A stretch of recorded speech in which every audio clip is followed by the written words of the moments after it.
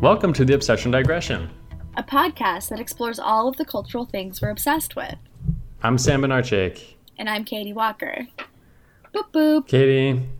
Yeah. So before we were just chit-chatting before we started recording, and we brought up Daniel Day-Lewis and how of all the actors he could probably best replicate Julia Roberts' role in Pretty Woman. But, and that was, guys, you missed out on a great conversation. But yeah.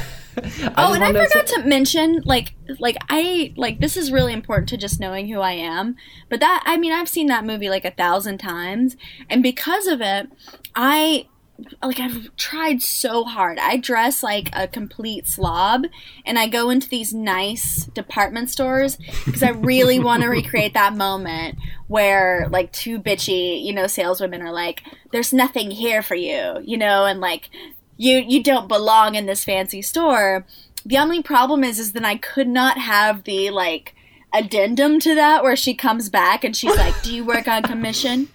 Big mistake, because, they would be right. I do not belong in that store. You're correct. Yes.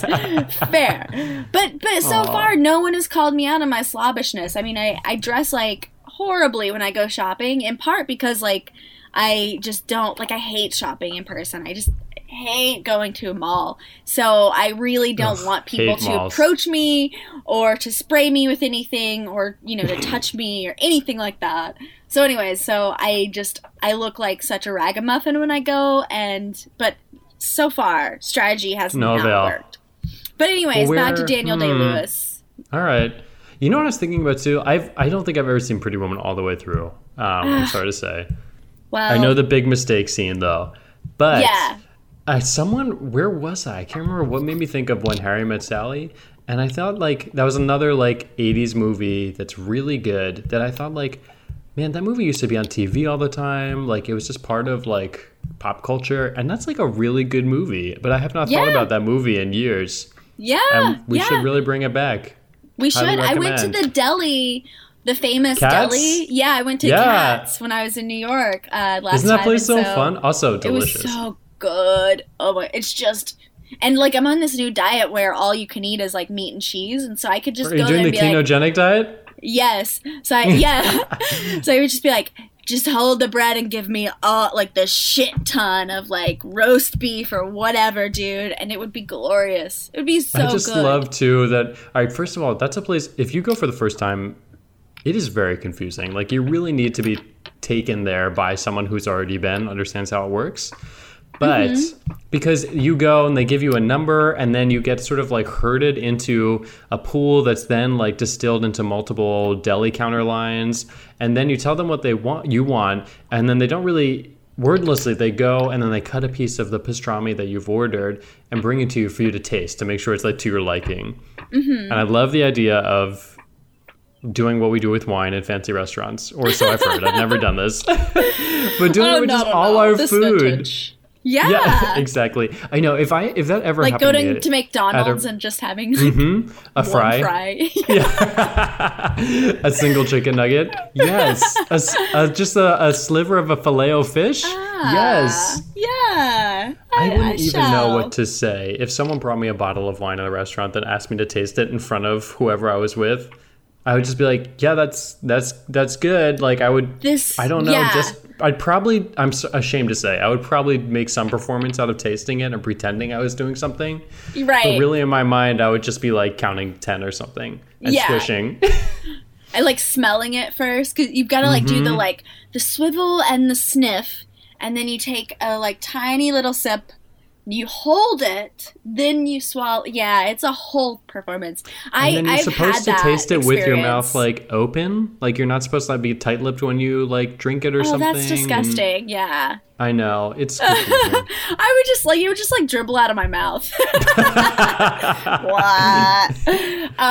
But I have had that happen to me at a fancy restaurant before, and it was interesting because I don't know. It was like just Ryan and I, like the waiter picked me to be the wine taster, like the woman. Whoa. So I was like, well, to be like, what, good on you, waiter, to be, you know, like, I guess like the woman is the expert in this scenario. I was like, all right, I'm going to perform this You're role. like, I am so a doctor, so.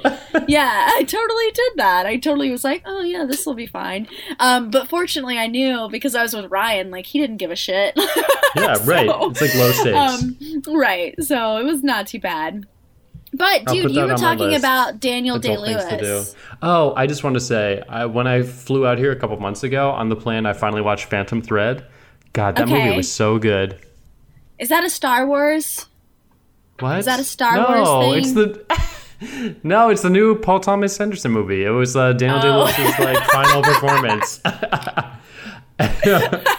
Although there should now be a double feature of The Phantom Thread and The Phantom Menace. I'm sorry. I think I had heard of Phantom Thread, but it just like wasn't on my radar, and I do not keep up with Star Wars. It was not the movie I thought it was going to be. It is about. It turns out it's about this sort of like couple who are just like.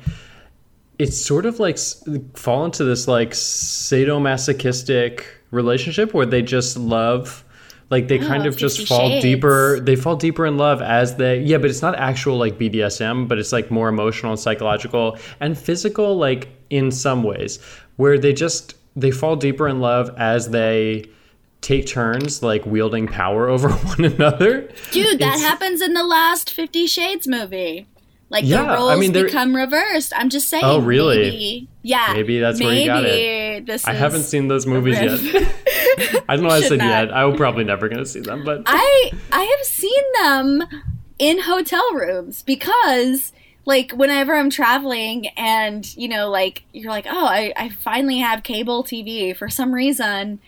Like you just like give yourself permission to watch like shit when you're traveling, or at least I do. No, it's true. You know, like think about plane movies. Like plane movies are usually shit. So anyway, so I was like movies where people are at hotels, they go in, they put down their bags, they just kind of mindlessly throw on the TV, and then they go do something really important, like order room service and do work. And so I go through those motions of being like, throw my stuff down and just throw on the TV. But I don't have anything important to do after. So I'm just like, watching. oh, now the TV's on and I'm watching it. Yeah. So anyway, so I've seen all three, believe it or not, like at various junctures. Okay. No, like just, I mean, I'm not kidding you. I think like I saw the first one when I was in Ann Arbor, and the second one when I was in Missouri, and the third one when I was in New York. So I don't know. It was just like completely random. But each time I travel, it's like fall into the trap of 50 Shades of Grey trilogy. It's just, it's Would you say they me. Get better or worse, or are they consistent? They're consistently bad. Oh, okay. But it's, I don't know, it's just, it's fun spectatorship. You know, it's like, yeah. I would feel the same way about, you know, like a monster truck derby. Like, if it's on, I'm just gonna watch it. Like, if I'm at a monster truck derby, I'm gonna like look and see what happens. So it's, it's the same affect. That's so funny you bring that up. Like, I really think that, like, given our childhoods, respectively, I'm jumping to some conclusions too, I guess, but like how ubiquitous monster trucks were, they came up, they were mentioned in so many things. Like, I really thought they'd be a bigger part of my adult life. Yeah, but I have yet to go to a monster truck rally. I have not seen one advertised in many years now. Yeah. I've not actually been to like a full-on monster truck rally. I've been to like minor ones that were like performed before, like then a rodeo or something, like things that made no sense. But like entertainments of that nature, right? So when you just said that, my mind went, I was like, oh, I've been to a rodeo, and then I was like, no, I've just watched a lot of baskets. I feel like I've been to a rodeo. Sam, someday you and I are gonna go to a rodeo. I'm gonna take you. Listen, I'm down. Okay. I'm game. Okay, me, you, and Ryan. We will go to a rodeo, and Ryan will like point out all the like anatomical features of the bull for you, and So it'll be great. In a car, he points out license plates. At a rodeo, he points out animal genitalia. Yes, okay. Exactly. All right. I guess a license plate is sort of the genitalia of the car. It is definitely, and like often, have you seen those like people who hang bull the genitalias? balls, yeah, by the license plate, you know, like from the hitch. So yeah, yeah. I mean, no, I see it now. It's consistent. I mean, I'm not trying. I'm sorry. I just realized I'm making the argument that your husband just goes around pointing out metaphorical genitalia wherever he goes. I think that's right. It tracks. Yeah, I would absolutely agree with that statement. Oh man, so much fun. Yeah, no monster trucks here. No rodeos here. Just a lot of people like day drinking and brunching. I went to brunch today. I can't say I'm proud of it, but I did it for social reasons. Because you know how I feel about brunch. Yeah, okay, fair enough. Such a scam. But I had brunch today, but it's only because I woke up at 2 p.m. So, like, it was breakfast. And it was during the lunch hour. Yeah, it's just, you know, it's just a slow day for me. This is my question, though. So I had brunch. I was meeting up for brunch with a bunch of like coworkers from around the campus, like people outside of my team that I've gotten to know. They were all up in San Francisco, and so during the week we made plans. And I was like, "Yeah, great, let's do brunch." I told them we were recording because I'm always excited to talk about the podcast. And we sort of left it at like, okay, like sometime around 2. Well, I got a text from them being like, "We're gonna meet there between 12 and 1." No. And I was like, okay, that's not what we planned, which is fine. But I was like, 12 to 1? And I was like, who makes plans like that? Yeah. Like, just like show up anytime within this hour and that's when we'll eat. And I was like, oh, okay. So I aimed for like 12:30 and then I was dragging my feet. So I got there 12:45. And I was like, yeah, like that makes sense. I don't want to be the first one. I should not have to subject myself to waiting. Yeah. And then I still was the first one. Damn and then I met up with, I know. And then I met up with one other guy who got there, and no one else showed up until like almost 2. And so we were like, well, we're ordering food. And then everyone else got there and they're like ordering. They're like, oh, and then we're going to go to Dolores Park after this. And then we're thinking about going to hang out in the Haight. And I was like, oh, like how was I to infer this was like an all day thing? I was like, well, I gotta go. Like, because, I told you, I was like, brunch plans got changed. Can we record after? And I was like, well, I gotta go. Like, I have other plans. And I think, like, everyone thought that was really strange that I didn't have all day. And but here's the thing. I think this is a West Coast thing, because if this was the only instance in which I got weird reactions, I'd be like, no, it's them. Mm-hmm. But this is like the 3rd time I've been here that people are like, oh, you have other plans you have to get to? And I'm starting to think that might just be like a weekend thing where people they just laze. Lounge. Like, yeah. I have not done that in years. I know, it's very confusing to me. Weird. I think too, like, my weekends are starting to feel so precious that like I don't want to end up screwed over with nothing to do. And so I do tend to walk the line of like over planning so that things are really like scheduled. And I do find that sometimes like I'll go to hang out with someone and I'll be like, okay, we got 90 minutes. Like, that's not necessarily fair. But I mean, I totally get that. I think part of being an academic, right? Like, this is a holdover from grad school. Is just like we are mega planners. We are like, all right, I've got 1 hour to read this article, and then I've got to like send these emails, and then I got to grade some shit. And I think that's it. Very, very segmented. Very, very segmented lifestyle. Yeah, but one of the reasons I was thinking that, like, I am glad I'm like that because it keeps me really productive. At the same time, when I think about the friendships I have that are close, a lot of those friendships are born out of having that time to just spend a lot of sort of, like, empty, bored time together. Like, there is something to be said about, like, how bonds develop when you are just, like, hanging out with nothing to do. Right, yeah. Right?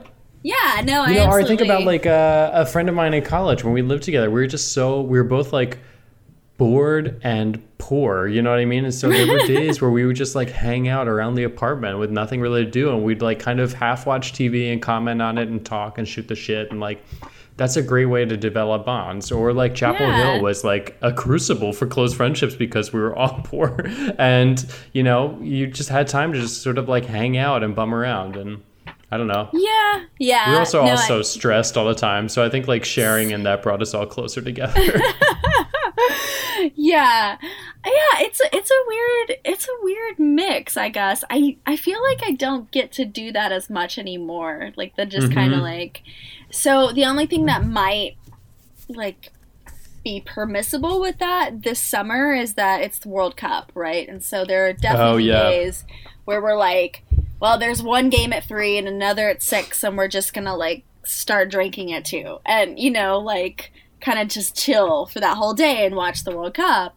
But otherwise, like, I have a crazy busy schedule this summer, and I mean, like, I've just been like super boring this last week, for example, because I was trying to like get these article revisions done and finish my syllabus for the fall and write this other article, like just all of this stuff, and it's just been like, I don't have time for this like chill day, or even like today when we went to lunch, it was not a chill lunch. It was a let's eat and then let's get out our laptops and work lunch kind of thing. Yeah. So, well, the other thing too is then when you have that weird like aberrant open day, it's really hard to like switch gears into that. Just to just chill. Yeah, I can't really.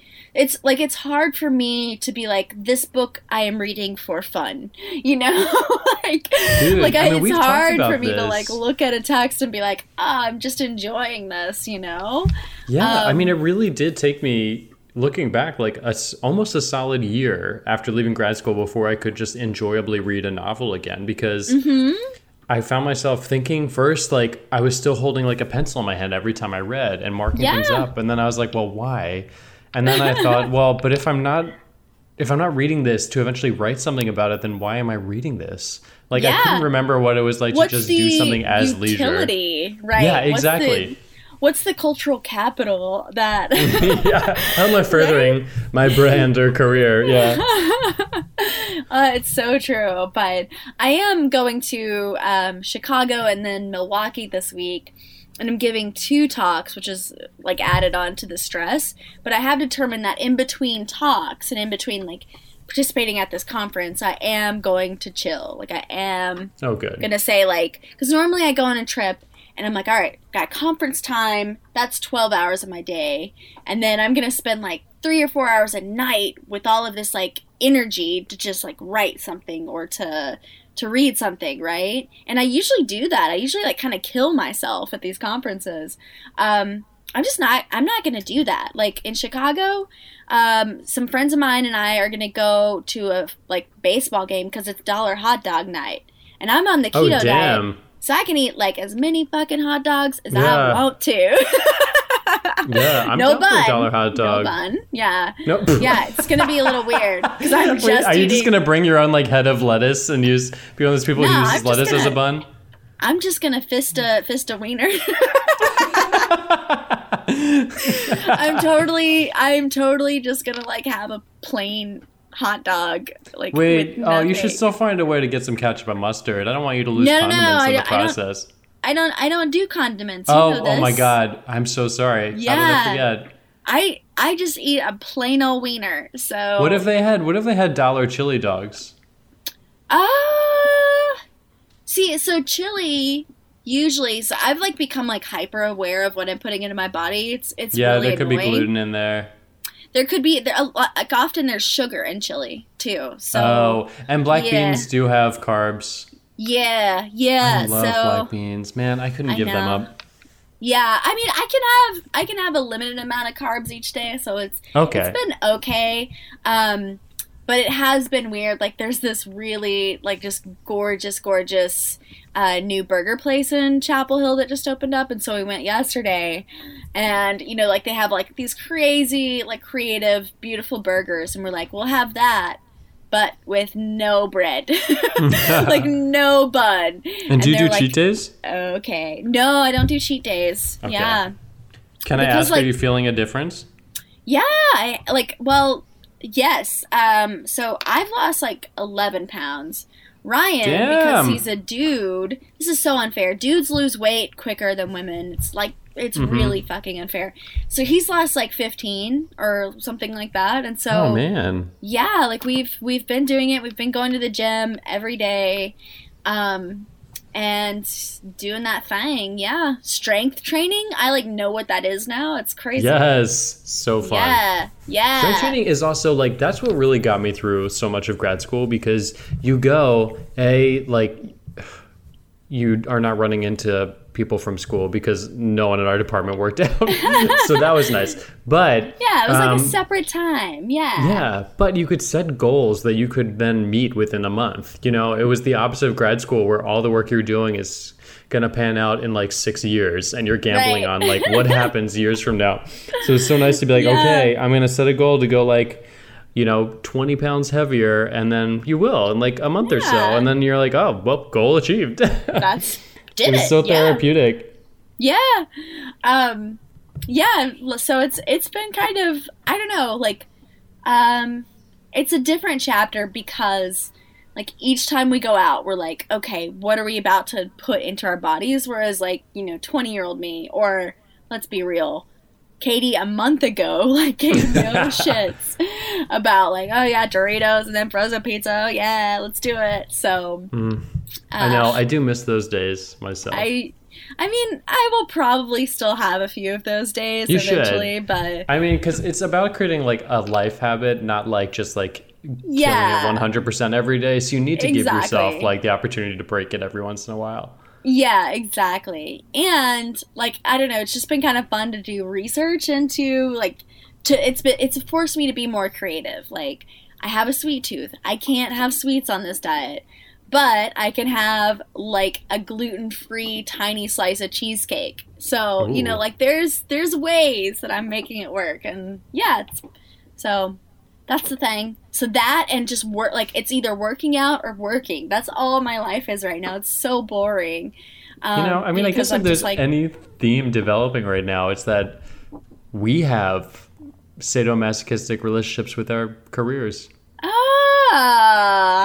Who knew? Wait, I knew that. I've always known that. Yeah, no, we've been a workaholic. Always known that. Yeah. Like, I know, I'm always like, I feel most myself when I'm killing myself for a job. Why is that? Yeah. Like, if I'm not working, or if I take like too long of a vacation, I'm just like, what's the point of my life? Like, I need to go back and do something. Exactly. Like, I don't have any value. I'm not creating anything or doing any good in this world right now. Even this, like, we're like, well, we could just like hang out or talk on the phone or just read books for fun, but like, nope, we're going to turn this into a scheduled podcast. Exactly. Well, because well, not just because, instead because I am such a like super planner, and like I have to have these like set times, and so this is like my set fun time, like making it a podcast. If you were like, no offense, Sam, like please don't be offended, but if you were like, hey, let's just like make it a habit to like talk on the phone just as friends. I would always like miss your calls, because I do this with like 7 other people too, because I'm like, I would totally flake. Do I really want to just sit and talk on the phone right now? No. Yeah, no, this is like, so me, when I was still on the East Coast, one of my best friends moved out to California, and we'd constantly do this to each other, where like, we'd be like, okay, let's talk Thursday night, and then one of us would call the other and not pick up, and then like the other would call the other and not pick up, and it would be like days before we're finally like, okay, we're both in a mental space where we're willing to talk on a phone. Yeah. It is a rare mental space for me, honestly. Yeah. It is, it's hard for me to get to that space. The only person that I'm into that space with immediately is my mom, like Aww. Just because like because it's a 30-year relationship, I guess I'm like, all right, like this is the person that she's gonna tell me something crazy, and we'll go from there. So I think too, like phone calls are so like momentous now, because like to decide to call someone, like you have to plan it and schedule it, because otherwise you just text. Because I think about as a kid, like when you watched, like I would see my mom at home, like you'd call someone and talk for like 2 minutes or 5 minutes or 7 minutes, and then you'd be done. But like if I'm having a phone call, like it's going to be like a 45-minute or hour-long phone call. Yeah. Well, and I was just thinking of like last week when we were about to record, and you were like, okay, ready. And then I called you and you're like, I'm not ready. And like, I felt so weird. And so this week, like, we're we're preparing to like talk, but I am texting you and I'm like, are you ready? And you're like, are you ready? And I'm like, yes, I'm ready. And then you're like, great. And I was like, should I call you? Like, you know, it's this like, Yeah. There's a procedure to it. That's what I'm trying to say, is there's this kind of like performance around phone calls now that like our parents don't know that. Like they didn't have that, right? No. I remember when I had like a landline and, you know, the thing to do on a Thursday night was to like lay in your bed and get on your landline and just like talk to your friend and then like maybe do three-way calling because that started to be a thing. And yeah, right. Yeah, none of that anymore. We'd never or like just do you call remember the somebody. joys of picking up your phone and hearing like your neighbor talking or like what was it? What? Oh, we had walkie-talkies as kids. That was it. Oh, that is different technology. Yeah, what I'm talking about happened in like the 40s when the switchboard operator like fucked something up. But no, when we had like walkie-talkies as kids and I remember we got these that were like a newer, cooler walkie-talkie where it was like a headset. And if you walked around, you were constantly picking up like neighbors' phone calls. What? And it was That's crazy. Best. I mean, it's only permissible because we were like 10. Creepy. But we would walk around the neighborhood just Judy listening Blume to people. character who was like spying on people. Okay, it is different to don binoculars and try to catch people changing their clothes. I just thought it was really. We got like power high off of like walking around the neighborhood trying to catch people's intercept phone calls. And it was always stupid stuff, and we always ended up. We only did it for like I think maybe a week, and after like the second day, we would just make a beeline to the same neighbor's house because they would just curse the entire time they were talking, and we thought it was the funniest thing.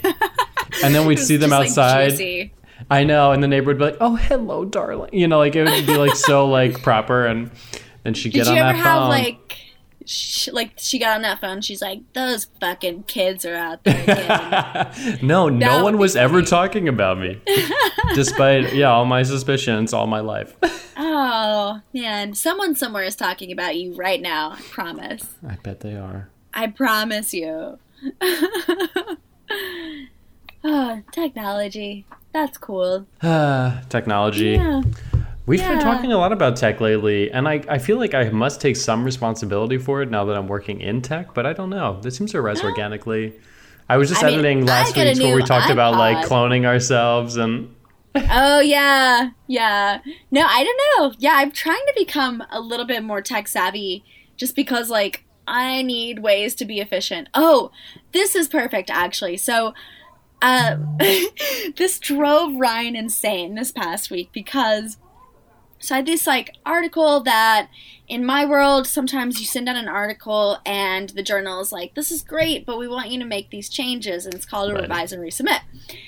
So I got a revise and resubmit and I only have 2 months to do it. And that's like not a lot of time. And it needs to be perfect. Like I really want to get this article accepted. It needs like the revisions need to be spot on. And what they wanted me to do, moreover, was to send a cover letter explaining what changes I made.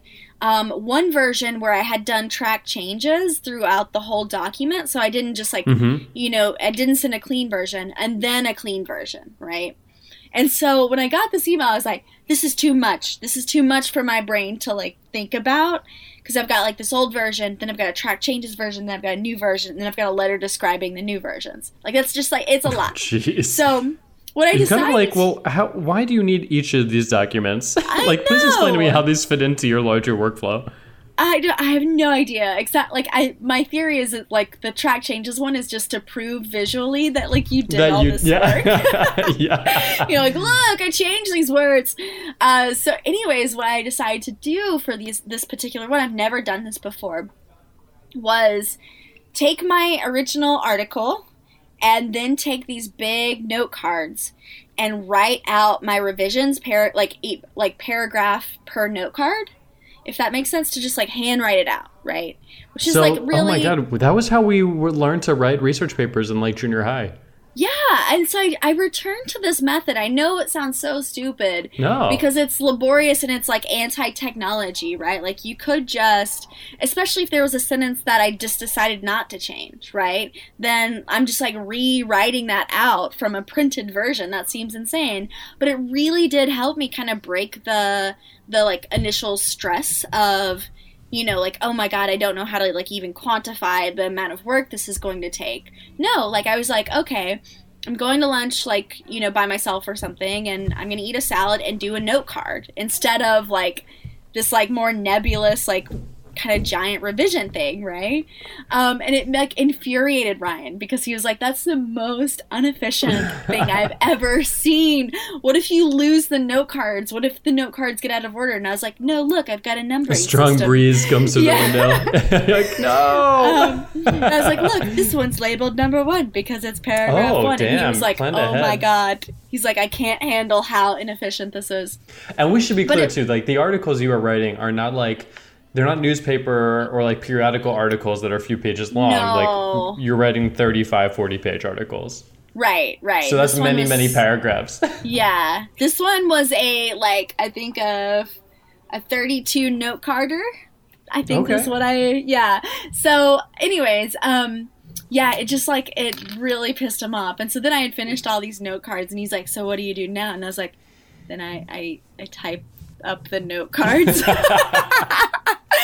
So I guess I went anti-technology. Drafting, though, is really, like, just giving yourself different opportunities to, like, mentally work things out. So, like, taking extra time just means you have more time to, like, mentally think everything through and get it right. Right. And I did things like, you know, like, spread out the note cards and visualize, like, you know, I looked at, like, oh, I just noticed, like, through this process that I have, like, 3 paragraphs that start with the same kind of wording or something. Oh, yeah, you know, that's like, great. Things like that. And it, like, made me, like, really conscious of word choice and of, you know, the order of things, etc. Anyways, that's all to say. You pin them all to your one wall, and then you started connecting ideas with, like, red string. Red string, yes. And then hanging up pictures of authors you were referring to. Yeah. And then writing, I found a like, newspaper clipping. Just in big, bold words, like where or why or who. And then you put newspaper up on your windows, and then you told people they weren't allowed to come over. And I mean, I already do that. That was already. That's already been settled. Oh, speaking of which, have I told you about? Okay, so, like, just to conclude that, like, really long explanation. In conclusion, or I would rewrite it as to summarize, or ultimately, comma. Sometimes going anti-technology is okay. Like, just break up your cycle sometimes. Like, if you don't have accessibility constraints, you know, like, if you're able to, just, like, push against that mold somehow or sometimes. That's cool. Dude, I use a notebook at work, and I carry it around everywhere, and I take all my notes in my notebook, and I have a whole, like, symbol system where it's like a star is something that I need to investigate, and a checkbox is something I need to do, and a bullet point something else. You know, and it's great. And then I have all this, and I can, at the end of the day, review all my notes because they're in one place, and I can decide, like, what needs to be done that day, what I can push to tomorrow. Love it. Beautiful. That's beautiful. That is so beautiful. I want to see a computer beat that. Exactly. So, and you know, like, before I just started saying to conclude and to summarize, I was going to say something else, and I totally forgot it. Do you know what I was going to say? Oh, no. I don't know. I don't know. I don't. Yeah. I lost that shit. I thought we were going where you wanted to go because you said Ryan got upset, and that's how we got to this. Yeah. I mean, he's always upset. Oh, here it is. I remember the connection. So, speaking of serial killers, I'm going to speak in a lower voice because I think he's outside of my window right now. A serial killer? Yeah. Or Ryan? So I told... No. Well, I don't know if Ryan is a serial killer. I don't think so. But Ryan is the one outside your window. No, he's also not the one outside my window. So there's this guy. Okay, another person altogether. I don't know why I'm whispering. You have headphones on. I know. I'm whispering. He's not that close. Like, I say outside my window. He's I'm like picturing him standing below your window. He's like, okay, he's pretty far away. But I've told you about Mr. Laundry, right? The serial killer. Mr. Laundry? Yeah, this guy. No. So, you know, I live in an RV park. Everyone's here is just in a, you know, like, travel trailer. But some of us are what we call, like, I think there's a word for it, like the lifers, the livers, or something like that. Like, there's a term for people who aren't just traveling with their trailer. They're not here for a weekend, but we live in them, right? So Mr. Laundry is one of those, as are we. And he is constantly, he lives alone, but he constantly is bringing out giant bags, like giant canvas bags out of his trailer. And it just seems like way too much, like, supposed laundry for one person. It just, like, it seems like there's no way he needs. There is not a single sitcom that has not had this episode where someone suspects their neighbor is a killer. I know. I'm, like, living that dream. And anyways, so this weekend... Oh, and also, let me tell you about the shovel incident. So, it snowed here kind of bad many months ago, and Ryan was outside, and I was sitting inside looking out the window, and I see Mr. Laundry, and he's trying to, like, clear his driveway, and so he goes over to another neighbor, and he asks to borrow their shovel, and he gets the shovel, he comes back, and he's, like, not having any success getting the ice off, or the snow off of his driveway. Like, it's just, like, it's a shovel that is not working for him. And no one is looking at him, but I can see him through the window. And he takes the neighbor's shovel and just, like, chunks that shit. He just, like, angrily throws it, like, across the driveway. And I'm like, motherfucker, like, this serial killer has, that is not yours. Like, you will treat that with care. Unbounded anger against a neighbor's shovel. And then I see him walk over to Ryan, who is standing near our shovel, and I, like, don't hear them, but it's clear that Mr. Laundry is like, can I borrow your shovel? And I'm like, no! I know how he treats them. So, anyways, if I ever die, I'm pretty sure it was Mr. Laundry. I don't know his real name. Right. Anyways, I'm glad you've been trusting me with that. On Saturday, just to trick me out, because I think he knows that I'm onto him, I went to the laundromat to do my laundry, and guess who I saw there? Was it Mr. Laundry? It was Mr. Laundry doing laundry. What the shit is that shit, right? Wait, Am so I you right? called him... Yeah. But was it in the same bag? Yes. Okay.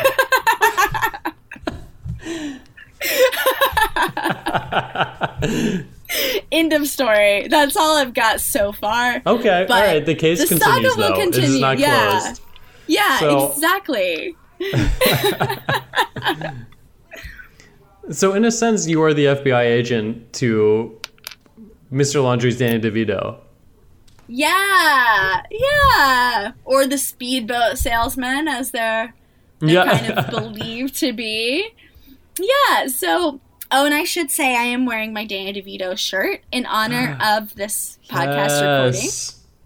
And earlier when I went out for lunch, I was wearing like a sweater over it, but it was like one that had kind of an open collar. So it was funny because like all that was showing was just like this giant eyeball sticking out from the middle of my chest.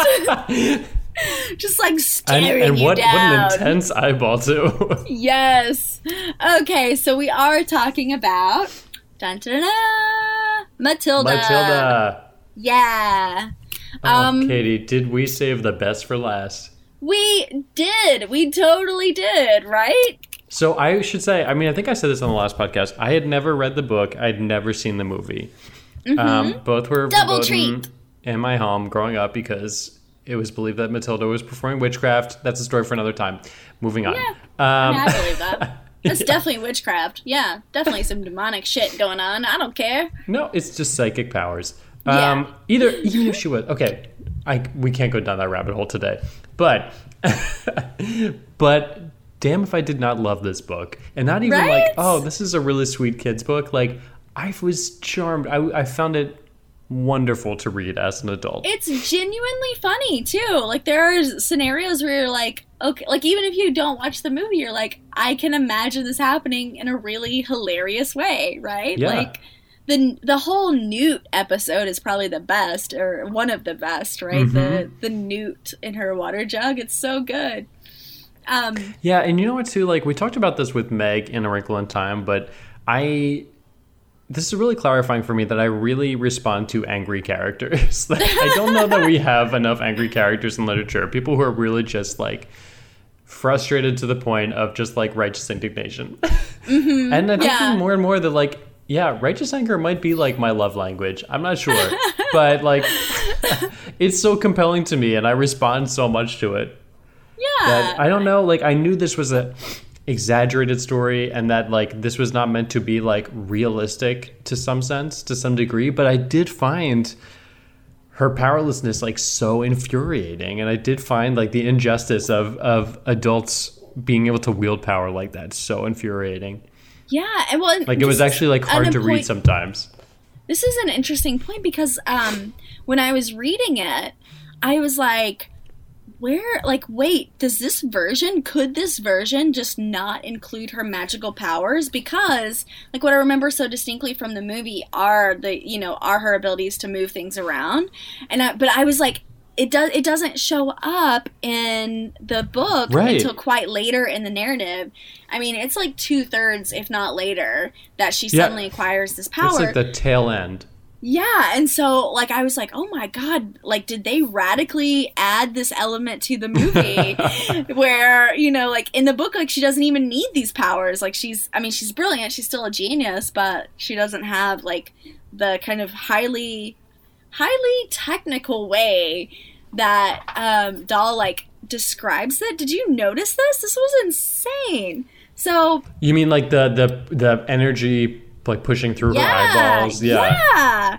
So I I need to find it, but like I just kind of was like amazed that this was in a children's novel because it just appears so strikingly. She has this like heat that almost like explodes through her eyeballs, and yet it's like she's going into like some sort of ecstasy, and it is interesting, to say the least. So I will find this for us, though, because I thought I'd marked it, but it was, crazy stuff.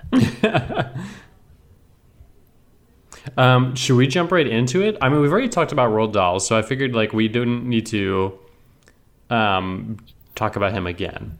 Right, and I just found the passage, so... Oh, perfect. We could use this as maybe the jumping off point. So Matilda, very young girl, very, very brilliant, and she can read at the age of 3 or 4. She teaches herself how to read. She's reading. Do you notice how obsessed Dahl is with Dickens, by the way? Like, this is... like, that's his go-to. It was also kind of like, I realized he wrote this in the early 80s before, like, we had more of a widespread appreciation for, like, more authors than just those in the canon. Yeah. But I was like, there is more than like Hemingway and Dickens. Right. There are more fish in the sea. But but she's incredible. But eventually, because of all the, kind of struggles that she faces with her horrible family, the horrible school that she's going to, etc., she kind of activates or kind of realizes these powers to move things with her eyes. So here's how, and this is, I'm not kidding you, the book is 230 pages. This shows up on page 160. So it's a long time coming before we, and I think that's brilliant, actually, but it's a long time coming before we get a sense that she has these powers. So here it is. And now, quite slowly, there began to creep over Matilda a most extraordinary and peculiar feeling. The feeling was mostly in the eyes. A kind of electricity seemed to be gathering inside them. A sense of power was brewing in those eyes of hers. A feeling of great strength was settling itself deep inside her eyes. But there was also another feeling, which could be something else altogether, and which she could not understand. It was like flashes of lightning. Little waves of lightning seemed to be flashing out of her eyes. Her eyeballs were beginning to get hot, as though vast energy was building up somewhere inside of them. It was an amazing sensation. She kept her eyes steadily on the glass, and now the power was concentrating itself in one small part of each eye and growing stronger and stronger. And it felt as though millions of tiny invisible arms with hands on them were shooting out of her eyes towards the glass she was staring at. So sorry, I started to speed up at the end because I was like, oh my god, I've been reading forever. No. But you get the point, right? It's highly technical in this children's novel to have this imagined power that's... Mm-hmm. Yeah. So... Yeah. I mean, so maybe we can back up and like work our way up to that, because I feel like I have a million talking points for this book. Like there's a ton to sort of parse out. And so I think the opening is a really cool framing device where we open with this thing that this phenomena we can all agree on, in which, and that is like the parent who thinks that their very average child is a genius, right? Where everyone can tell this is a average or sub-average child, but the parent, blinded by love, thinks their children is like preternaturally gifted. My mama thinks I'm the best. Oh, that is damn straight. And so then Dahl, like after running through some of these scenarios, flips the script and says, but what about the case where you have the aberrant parent who actually thinks the worst of their kids or doesn't like their kid very much? And what if their kid actually was the preternaturally gifted one? That's the case we're working with in this story of Matilda, who has a toddler, right, is like learning and her brain is expanding at this sort of accelerated rate, even as she's being abandoned by her parents. So her older brother goes to school, dad goes to work, mom goes to bingo, and she's alone all day and just plays in front of the television. So she finally, been asking to go to school. Her parents won't enroll her in school, so she goes to the library. She like walks across town and then goes there every day and has a sort of semi-ally in the librarian, who I really thought was going to come back in some way. Yeah, I thought she was going to be a bigger player too, but I mean, she's the initial helper figure, right? Like in this Bill Dung's room, in the Joseph Campbell way. Yeah, exactly. So yeah, in this like hero's narrative, she is the like initial like signpost, basically. You're like, you know what you should do is check out books. That's my old lady voice. You know what you should do. You know what you should do, little youngin'. So Matilda she reads all the children's books and then has moved on to like an actual like grown-up literary fiction. Right. So she's acquiring a like vastly more expansive education than like even school is going to provide her, but that like her parents, like, they're idiots, right? They're crooks. Her father is a used car salesman. And her mom, they talk about like the mom being like hyper kind of fake in terms of, like platinum blonde hair dye and like heavy makeup and stuff like that. Right. So not the best atmosphere for this poor, unique little sweetheart child, Matilda. Yeah. I mean, it's interesting to think about. I don't know where to start with this. Because it's an exaggerated family, right? But at the same time, like the kernel or the seed that's being exaggerated is just a sort of like kind of middle-class mediocrity / anti-intellectualism, right? It's the same demo that something like The Big Bang Theory is targeting or appealing to, right? Just people who want to kind of watch TV and not use their brains that much and believe that people who use their brains are like losers who aren't going to succeed in life. Yeah, you want like this, it's the Everybody Loves Raymond, like, aha, kind of thing. You want the like the brief, canned laugh track. Yeah, you want the brief, like, ha, yeah. But then, like, that's it. Like, you're not ever, at least I hope you're not, going to cry or, to, like, feel, like, real emotions during an episode of Everybody Loves Raymond. And that's what this family buys into. And they don't, you're right, like, they don't, it's not even just intellectual, but also emotional, right? They're highly materialistic to the point where, like, there's no room for expressing any sort of love or, like, this child is not, she's not being touched, she's not being hugged. She's not, like, we know from, like, studies that, like, you need socialization, you need nurturing. But even the materialism is so, like, middlebrow, too, because they have so much, like, kitsch and so much just, like, stuff. Like, they're purchasers of, like, mass products, right? Of, like, their hair care stuff, right? It's, like, all... It's, there's nothing sort of unique or particularly interesting about what they're getting. They're just purchasing, like, clutter. Yeah. But, a better TV set, something like that. That's really, that's it. And I think what's so interesting, and maybe one of the reasons, I mean, I want to talk later about, like, the irony of this being a movie, and you'll see where I'm going with this, I think, is that it's perfect. It's a perfect narrative vehicle as a book, because the kids who are going to be reading this book like children who are readers and driven enough to be like reading even like children's novels are going to relate to Matilda, right? Because everyone most kids wants to see just themselves. want to watch TV, you know, and most kids don't read books for fun, you know, and so makes sense. That's certainly why, you know, I thought like, oh, I'm like Matilda as a young Same. child, right? Reading this, where you're like, I can relate to Matilda. I feel you. Like there's a lot of, and I mean, it's so what? How do I describe this? Well, I would say like I don't. Oh, sorry. Go ahead. No, go ahead. I've lost it. Go ahead. Well, just so, like, I did not as a 5-year-old feel this. Like I was not reading Melville, you know, like before I started elementary school. But I mean, a lot of the frustration that she goes through in her household is certainly frustration I could feel like junior high and high school, right? About like understanding that my own interests did not like intellectual interests truly, right? I mean, that's why I ended up in a PhD program, like did not match or correspond really in any discernible way to like the sort of broader interests of like my family or even like people in high school and peers and stuff. And that sort of frustration feels like super relatable in that way.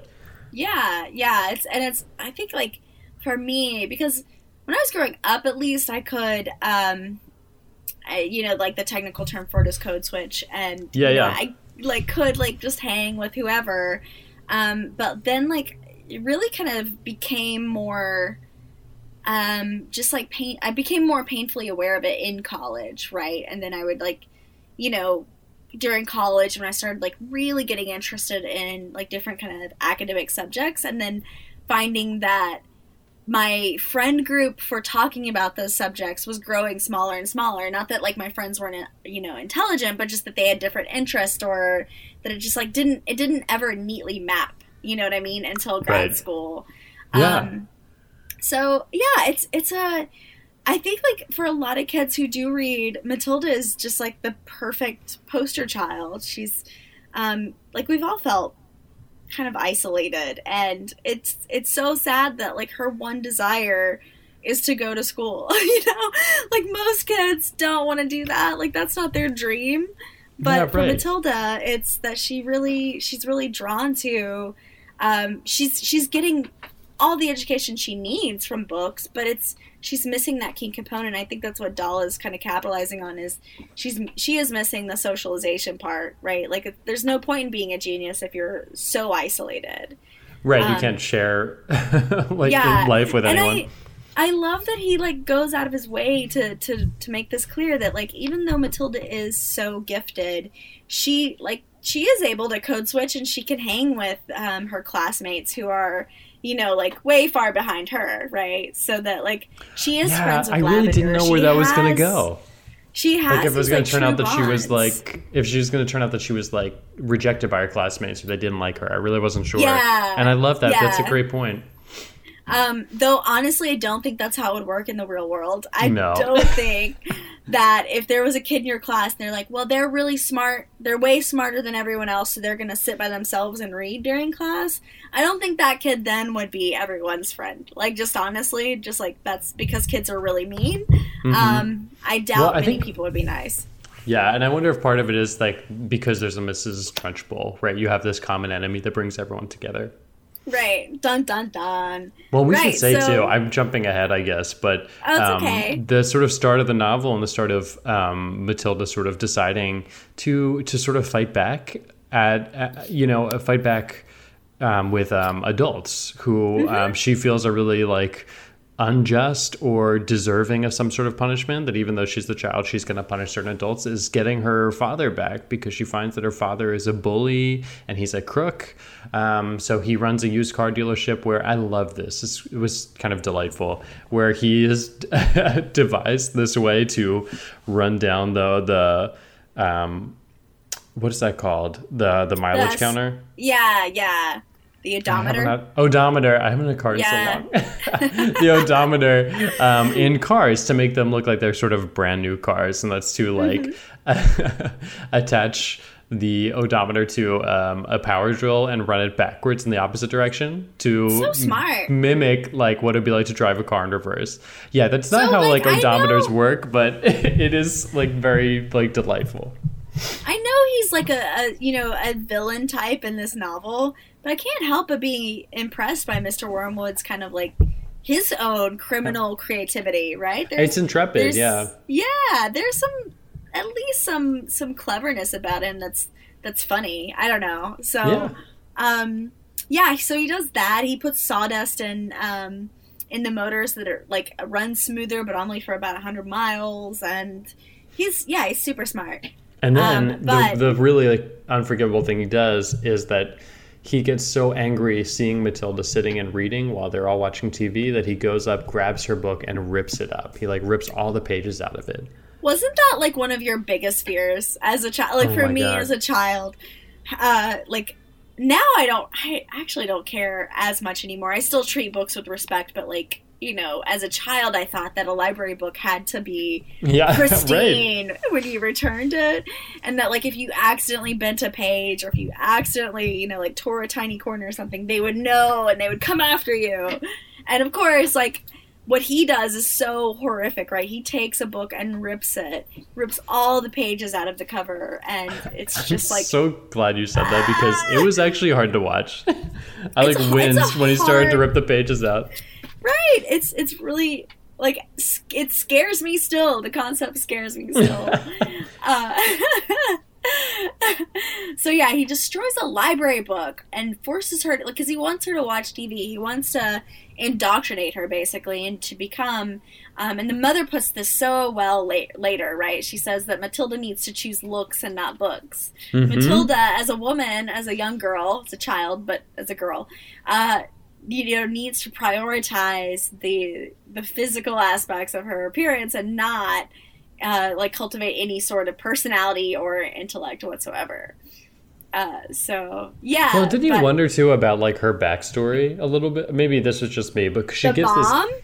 Yeah. So basically, this conversation comes out. So we'll jump ahead. Matilda basically like just visits upon her father a series of pranks. First, she puts super glue in his hat so that it gets stuck to his head. Then she puts peroxide in his hair tonic so that he accidentally dyes his hair gray. Yeah. And then she does this last... like white. Yeah, it's horrible. It's like this dirty... It's like a really like dirty looking blondish gray or something they say in the book. Yeah. Also, I have to say in the movie, I don't know why I found it so funny, but the reaction shots of the people in the restaurant while Rita Perlman's trying to get the hat off of Dan DeVito. So good. Is so good. There's so many good reaction shots in that movie. They're all like uniformly hilarious. Yeah, I mean, the mini shots with like children reacting to Miss Trunchbull doing something insane. Perfect. Yeah, exactly. But eventually she visits, you know, she does all these pranks. She punishes her father. She gets to go to school. When she goes to school, her first grade teacher, kindergarten teacher, Mrs. Honey, really sees that this girl is a genius. And so she goes to Matilda's home to tell the parents that she needs to be privately tutored because she's just too smart. And the mom says, it is better to focus on looks over focusing on education or books because look at me. I'm married, I have a great house and all these possessions, and look at you. You are, like, struggling to be, like, just a grade school teacher. I mean, she's not, like, totally right. Well, yeah. I mean, some of that was crazy. We'll get to that.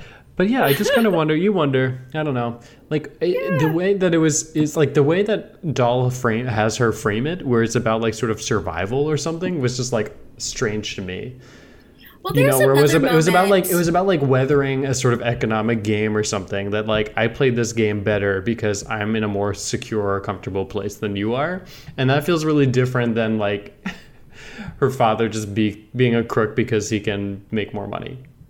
Yeah, there's this moment in the book that they should have actually put in the movie. I think it would have added a little bit more depth, but it comes across as this like very brief, humanizing moment.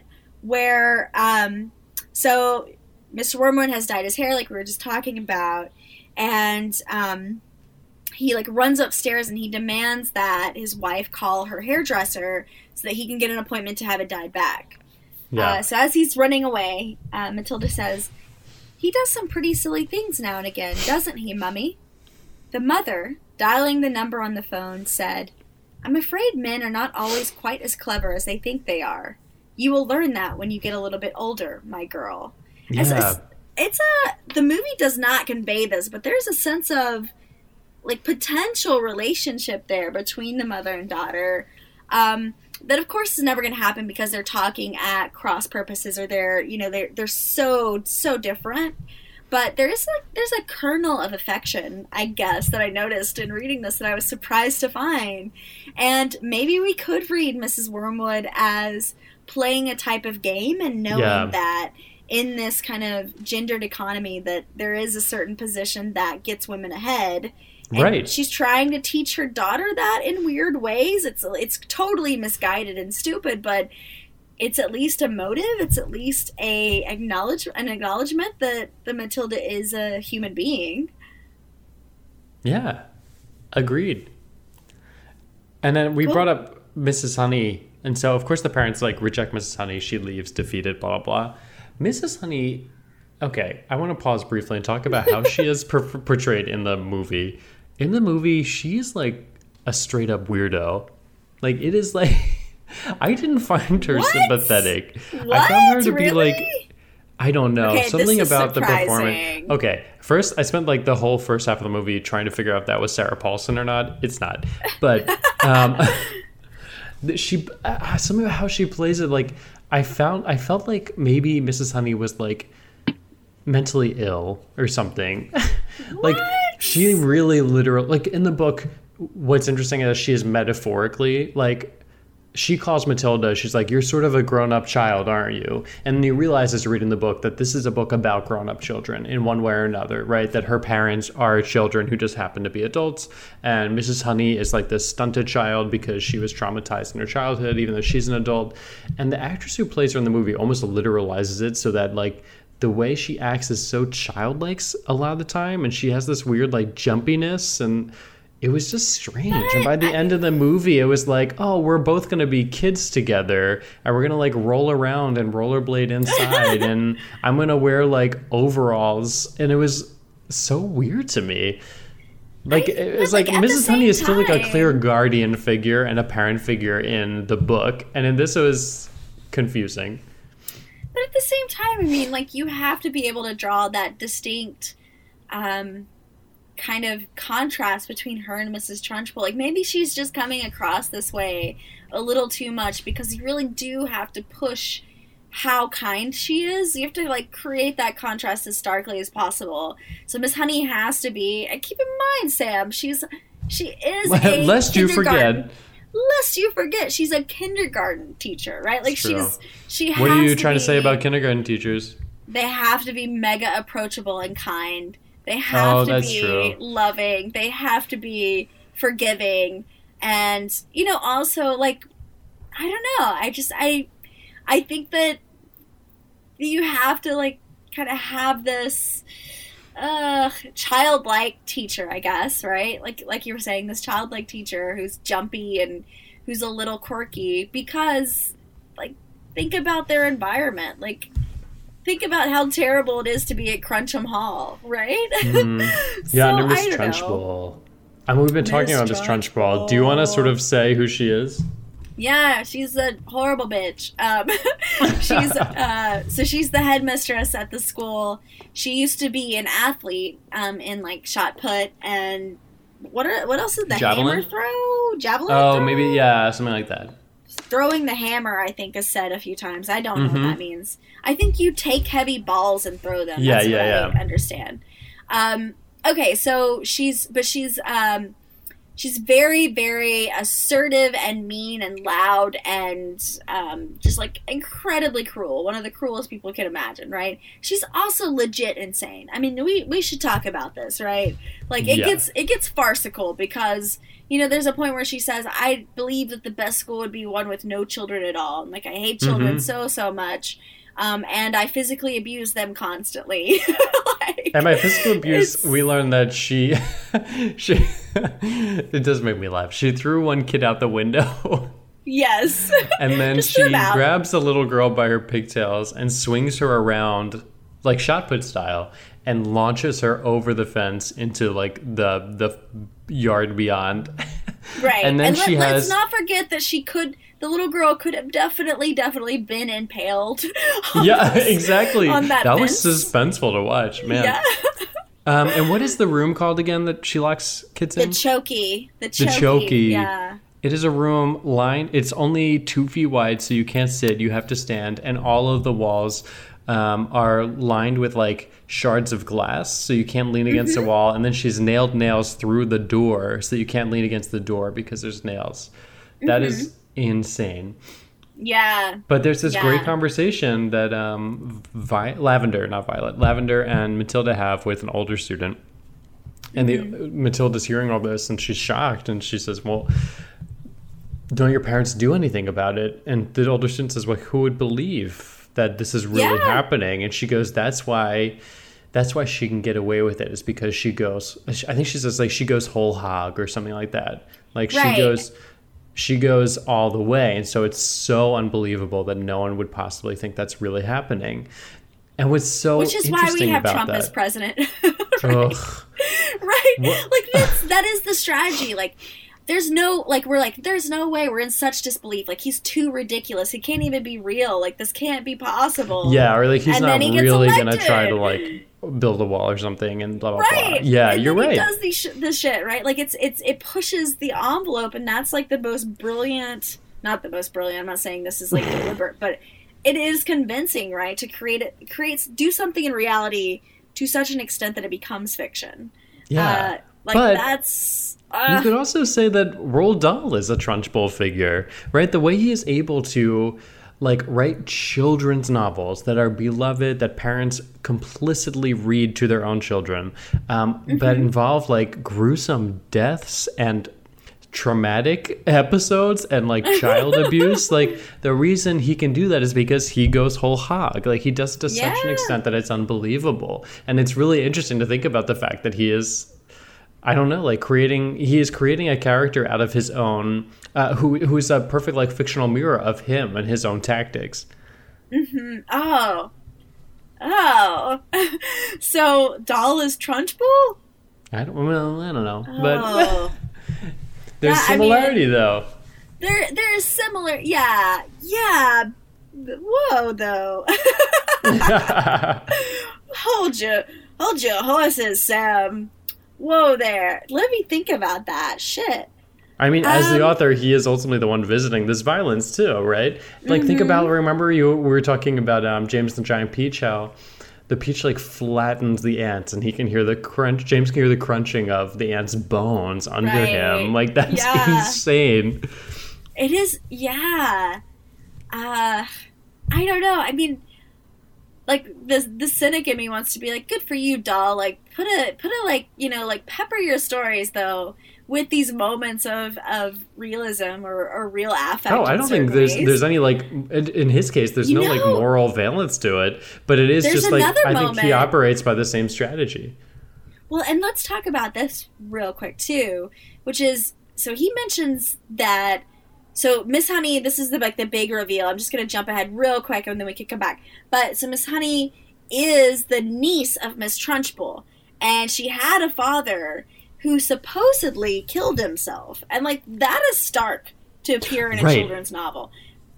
Not only the possibility of someone committing suicide, because like parents are going to have to explain that to children. Yeah. But the fact that like what we ultimately are suspecting the whole time we hear the story and learn that Trunchbull was involved is that she killed him and then framed it as a suicide, which is insane. That is insanely dark. That is so fucking dark, right? And yeah, so that is kind of what the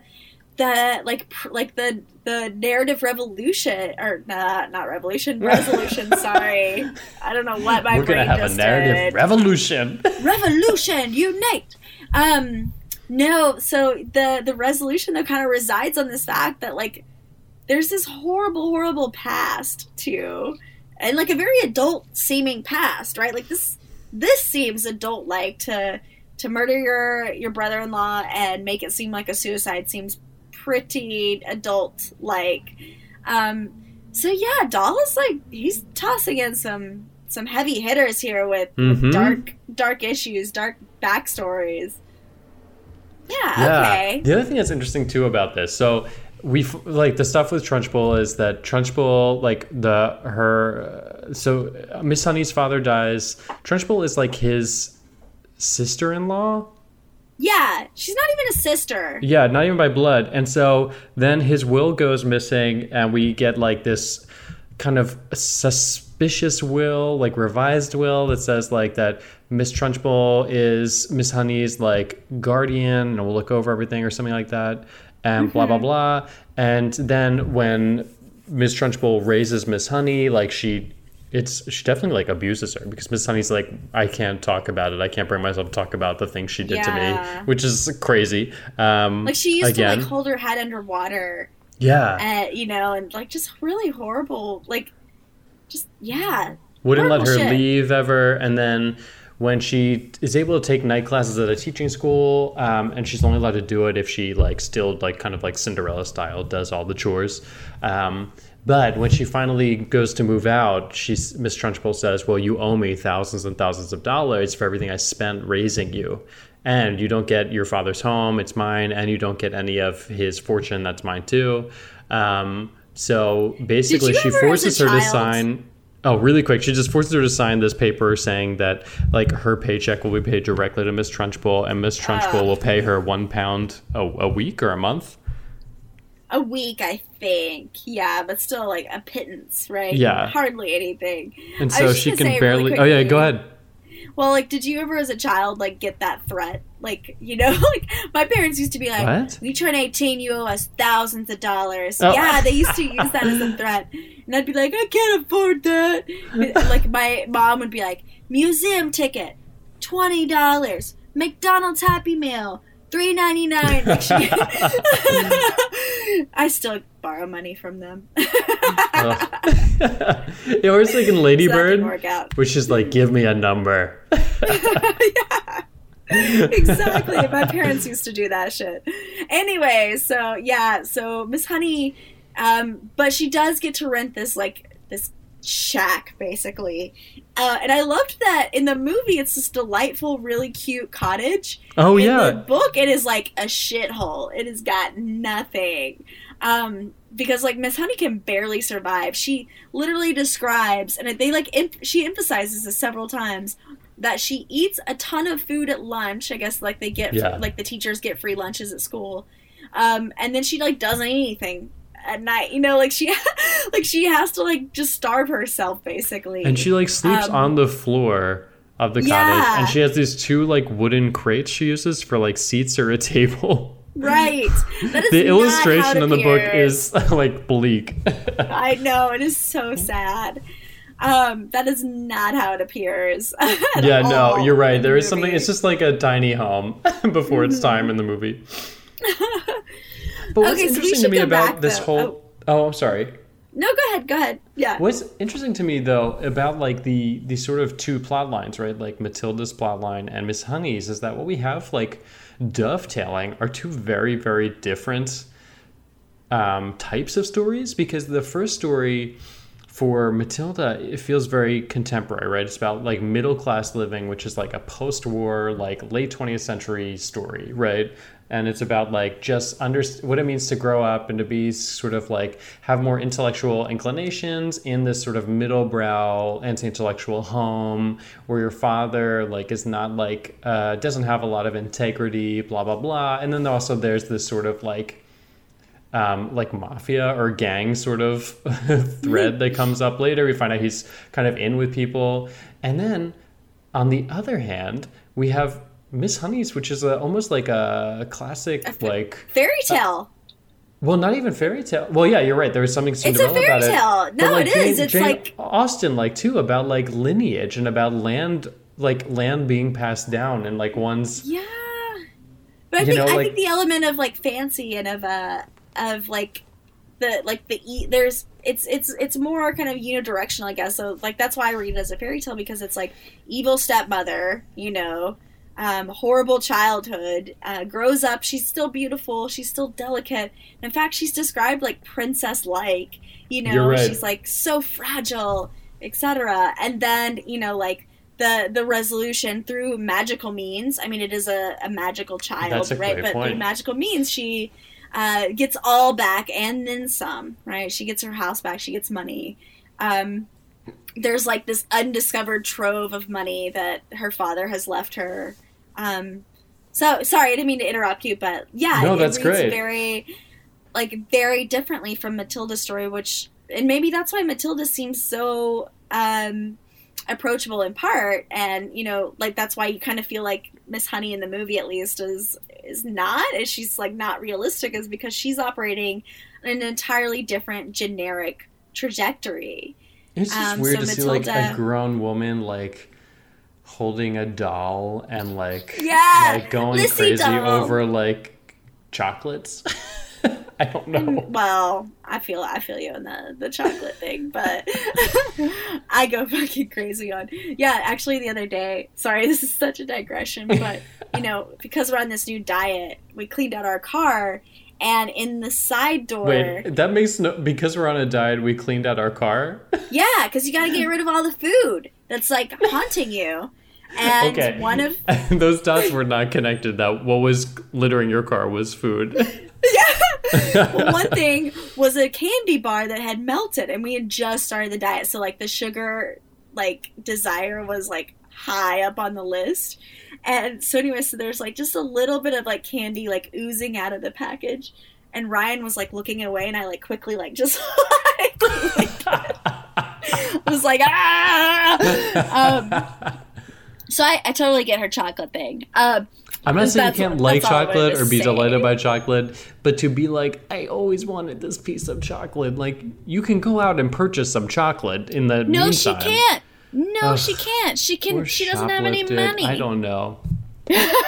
beg for chocolate. Yeah, go to the mall, get a sample. Go on a Saturday. Yeah, go to Costco. Yeah.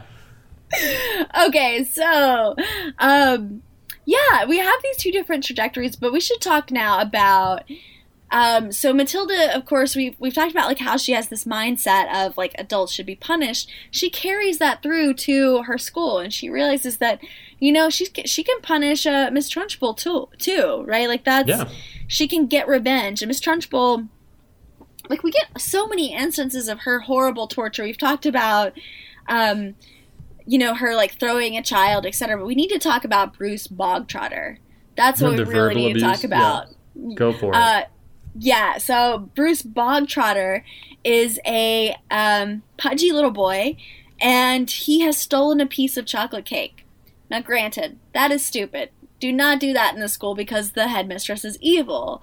But she devises like an incredibly unique form of torture, right? Where there's too much of a good thing. Mm-hmm. And so she gets Bruce in front of the entire school, and they are forced to sit there. Just desserts. It's just desserts. Sorry, go ahead. I like it. I'm clapping in case you can't hear. Thank you. I'm clapping. So she brings out this massive chocolate cake, which sounds amazing. I know. I left that scene being like, damn, I could really go for some chocolate cake right now. I know. It's hard to watch. So yeah, so she brings out this like huge ass platter. And what I love about this moment is that it's such a moment of community, right? There's this kid who's forced to be alone on stage and to trudge through this entire giant ass chocolate cake. But, like, the school, like, starts to rebel, right? Like, the students are like, you can do it, and he finishes it, right? So Miss Trunchbull is, foiled in her plans, right? But that's all to say, like, this is just, like, another moment. This is another way to kind of point up her incredible, just, like, disdain for children and their, like, well-being in any way. And so Matilda has witnessed all of these different scenes. She's witnessed the cruelty of when Miss Trunchbull comes to her classroom and, like, pulls a kid by his ears and, like, permanently stretches them or holds a kid up by his scalp. So, like, just constant iterations. In fact, like, maybe to us a little bit too much, right? Like, we get it. She's evil. But it's part of the, like, I guess like Matilda's like journey is witnessing these various moments. But what's interesting though is that the initial prank visited or punishment is not thought up by Matilda. It's thought up by Lavender.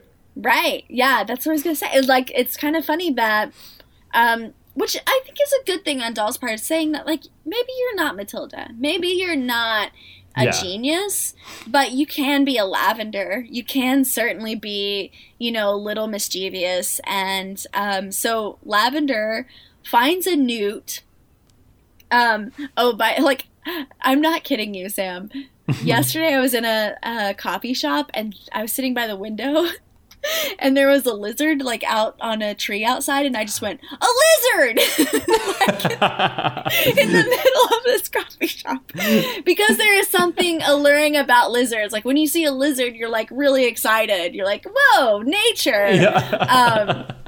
So anyways, like the patrons of this coffee shop were not pleased with me. No. But Lavender has the same reaction. She's out in her like family's pond and she sees a lizard. She finds a newt. She puts it in her pencil box. And at school the next day, she puts it in Mrs. Trunchbull's water jug. Okay, so I've been talking a lot. Do you want to take it from here? Totally. So this is really the scene you're talking about, or read from. So Miss Trunchbull pours out the newt into a glass, freaks out when she sees it, and then decides she's going to like wreak havoc on these kids to figure out who did this. And Matilda is so full of just fury and anger that she actually wills the glass to fall over, and the newt sort of splashes out onto Miss Trunchbull's chest. And Miss Trunchbull freaks out, and then everyone laughs. Also, just a quick thing. In the movie, it didn't really occur to me when I was reading the book, but when you watch the movie, none of the kids know that like Matilda is being the poltergeist at the end. And so if you were a child and you saw like Chalk drawing out a message threatening to kill Miss Trunchbull, and then you saw her falling all over herself, I don't know that I would point and laugh. I think I would be scared out of my mind. That's fine. Yeah, I don't know. That is an incredibly like frightening thing to witness. Yeah. I can't say that I have personal experience to confirm how I would react. I've actually never seen Poltergeist either, just FYI. But I don't think I have either. Maybe I have. Put it on the list. But all right. The glass splashes, Miss Trunchbull runs out, and Miss Honey's like, fuck it, guys. Like, this dish shot. Everyone go home. And then so Matilda stays after and is like, Miss Honey, I was the one who knocked the glass over. Let me show you. Lines up another glass, knocks it over again. Powers. Yeah. And then this is when they go back to Miss Honey's place. Miss Honey tells her the whole story about like why she lives in like this shitty cabin in the woods. And then Matilda says, I want to help. And all she asks is, what did Miss Trunchbull call your father? What did he call you? And what's her name? And she says, Magnus. My first name's Jenny. Trunchbull's first name is Agatha. It's like the next day or week or something. Miss Trunchbull, the following week, because Miss Trunchbull once a week comes in and teaches the class. She levitates a piece of chalk and has it write out this message as though the ghost of Magnus, her brother-in-law, who she like probably murdered and whose daughter's inheritance she's withholding. The message says something like, give the house to my daughter and give all the money to her, and then get out of town or I will like kill you, or I will get you. Yeah, I will get you like you got me. Yes. And she faints. She's so full of fear, and when she revives, she gets out of there and order is sort of restored. Right. Get the hell out of Dodge. Yeah, and in the movie, they do this, like, it's creepier in the movie. Like, in the book, you're like, okay, like, chalk writing on the board. But in the movie, like, having children collectively recite this death threat, that's being... like, that's pretty creepy, you know? I mean, anytime like, kids are speaking in unison, it's a little unsettling. This is true. I mean, we saw this with Wes Craven's Freddy, right? Yeah. 1, 2, Freddy's coming for you. In case you forgot. Yeah. But what this means is now Miss Honey gets the money. She gets the house. Everything is good for her. Everything's delightful. But meanwhile, things are not going so well for Matilda's family because they have been caught. Like they are in trouble, right? Like Mr. Wormwood is the ruse is up, right? And so some gang members or criminals are coming after him because he's in too deep. And so they have to move to Spain just to get out of there. Yeah. And so this, like, the last scene is basically them being like, let's go, Matilda. And she's like, what, can I just be Miss Honey's child? And they're like, okay. Like, sure. It's sad. It's kind of heartbreaking. The movie, I think, it, like, draws it out a little bit. Like, the mom does say, like, you were the only daughter I ever had, and I never understood you. You know, I know, which is such an interesting line, actually. Like, I thought that was that's not in the book. Fascinating. Though. Yeah, it's not in the book though, and the book like seems much more flippant about like they're just later. Matilda's gonna have the perfect life with the perfect pseudo parent who's very childlike, like you said. Like she is very, kind of. Whimsical. She's whimsy. And so anyways, the thing that happens in the book, though, that's really important for this narrative is that after all of this, Matilda no longer has her powers, right? Like, after, like, the kind of elaborate revenge she stages against Miss Trunchbull, there's no need for it. And Miss Honey explains it by saying, well, now you're in, a class with bigger kids, like, you're being intellectually challenged. And so there's, like, her brain power is being used up. Yeah, exactly. Like, previously you had no way to direct that excess intellectual energy. But now you do, and so there's no need for it. In the movie, however, Matilda still has the ability to, like, whip out, her powers just to, like, lazily bring Moby Dick to her bed. Mm-hmm. Yeah. Right? I was like, ooh, not as on board with this ending. Yeah. Because also, it is totally fine for her to decide to, restore order and seek justice against like people who are objectively terrible. But what happens like when she decides that she's going to, do the same thing to people where some people would say what they're doing is wrong and others wouldn't, and she's sort of just like becomes like a vigilante, It raises a lot of ethical questions. She's like Jodie Foster. Do you remember that one weird movie she was in? It was like in the early 2000s where her like fiance is killed in Central Park, so she just starts going around like killing gang members. I have never seen she becomes or heard this of like this movie. she becomes this like insane vigilante for justice, and that is like exactly the road Matilda's going down with her powers. So I was kind of glad that she loses them. Yeah, I think that's the perfect way to end the novel. You're like, okay, well, Matilda can be Matilda now, right? Like, she can be a child, which is what she's been missing out on. And so, then we're left with, a beautiful relationship. Trunchbull is, gone forever. The family is gone forever. And what's interesting about that, too, is that, we were talking about how, fairy tale or Jane Austen, like this, the Miss Honey's plotline is one of inheritance and family lineage, right? And it's all about kinship.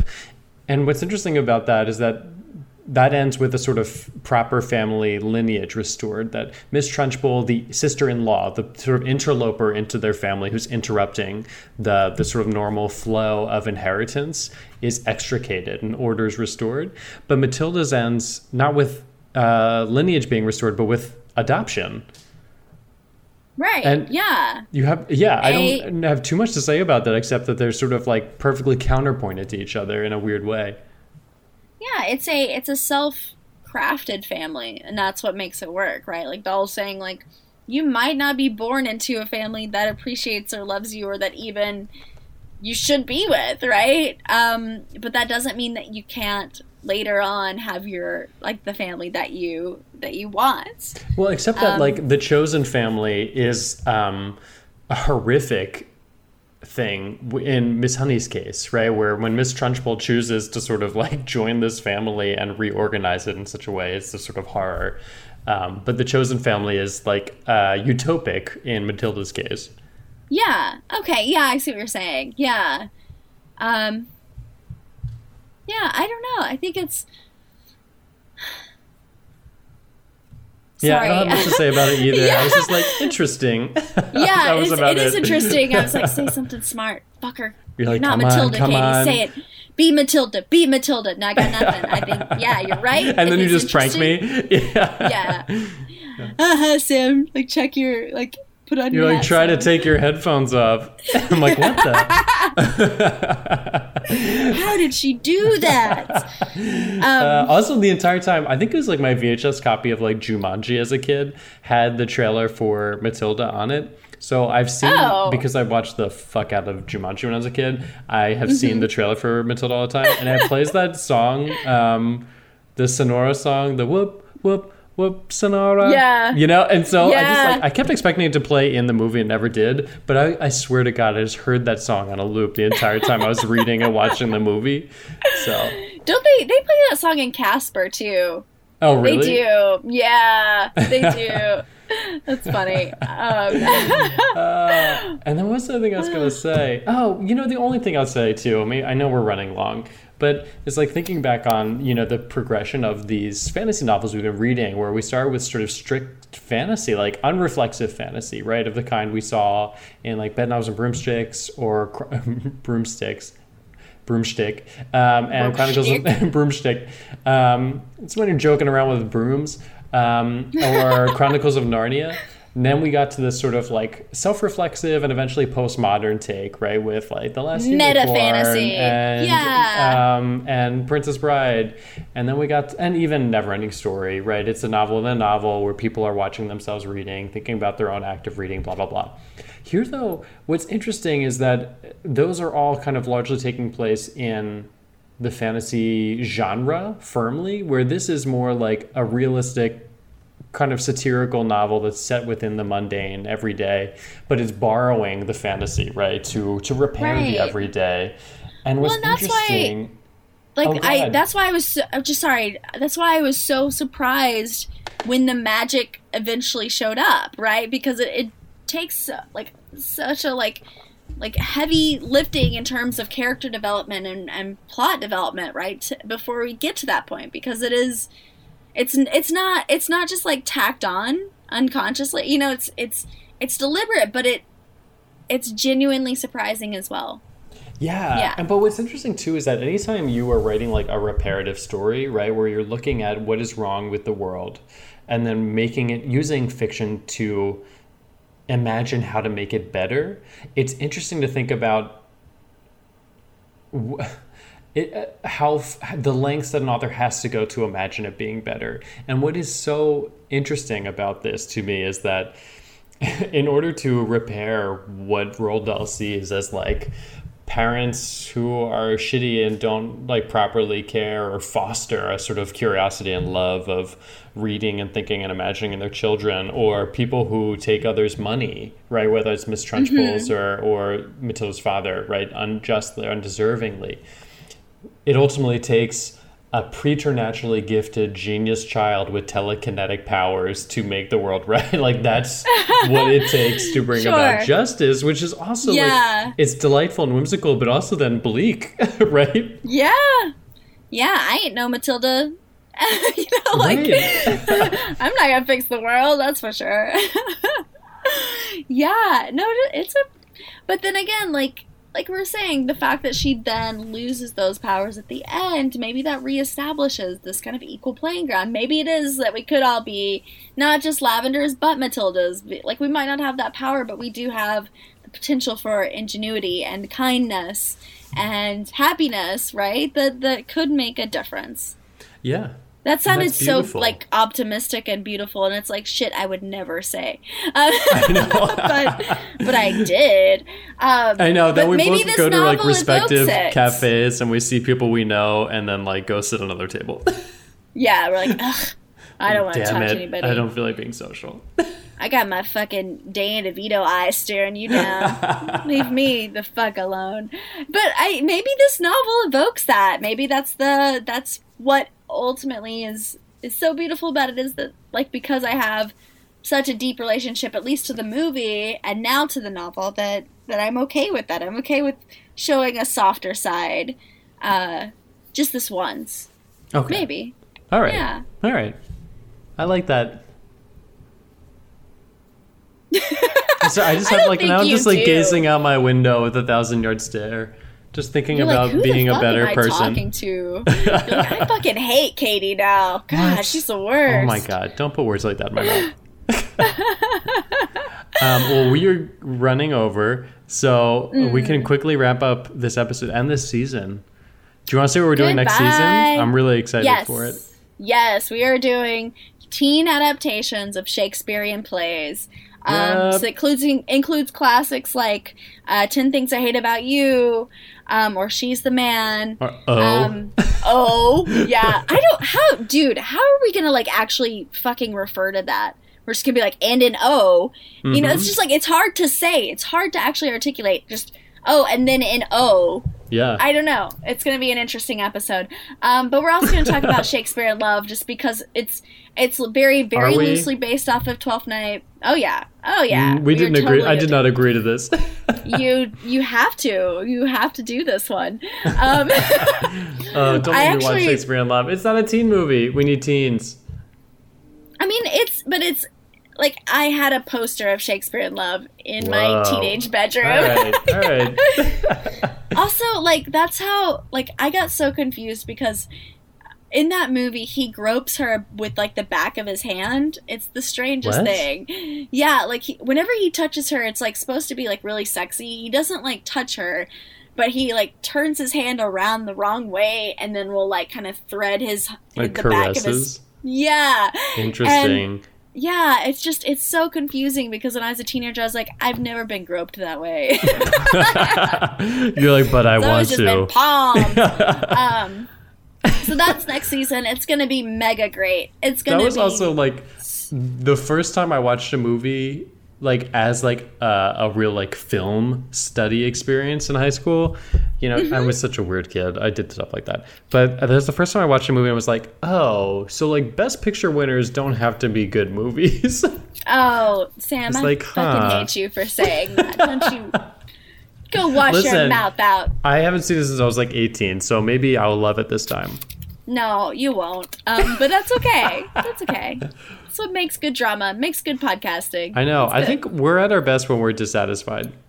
Yeah. We were too like lovey-dovey for this episode. What the fuck? I mean, I was re-listening to our Neverending Story one, and we were so lively.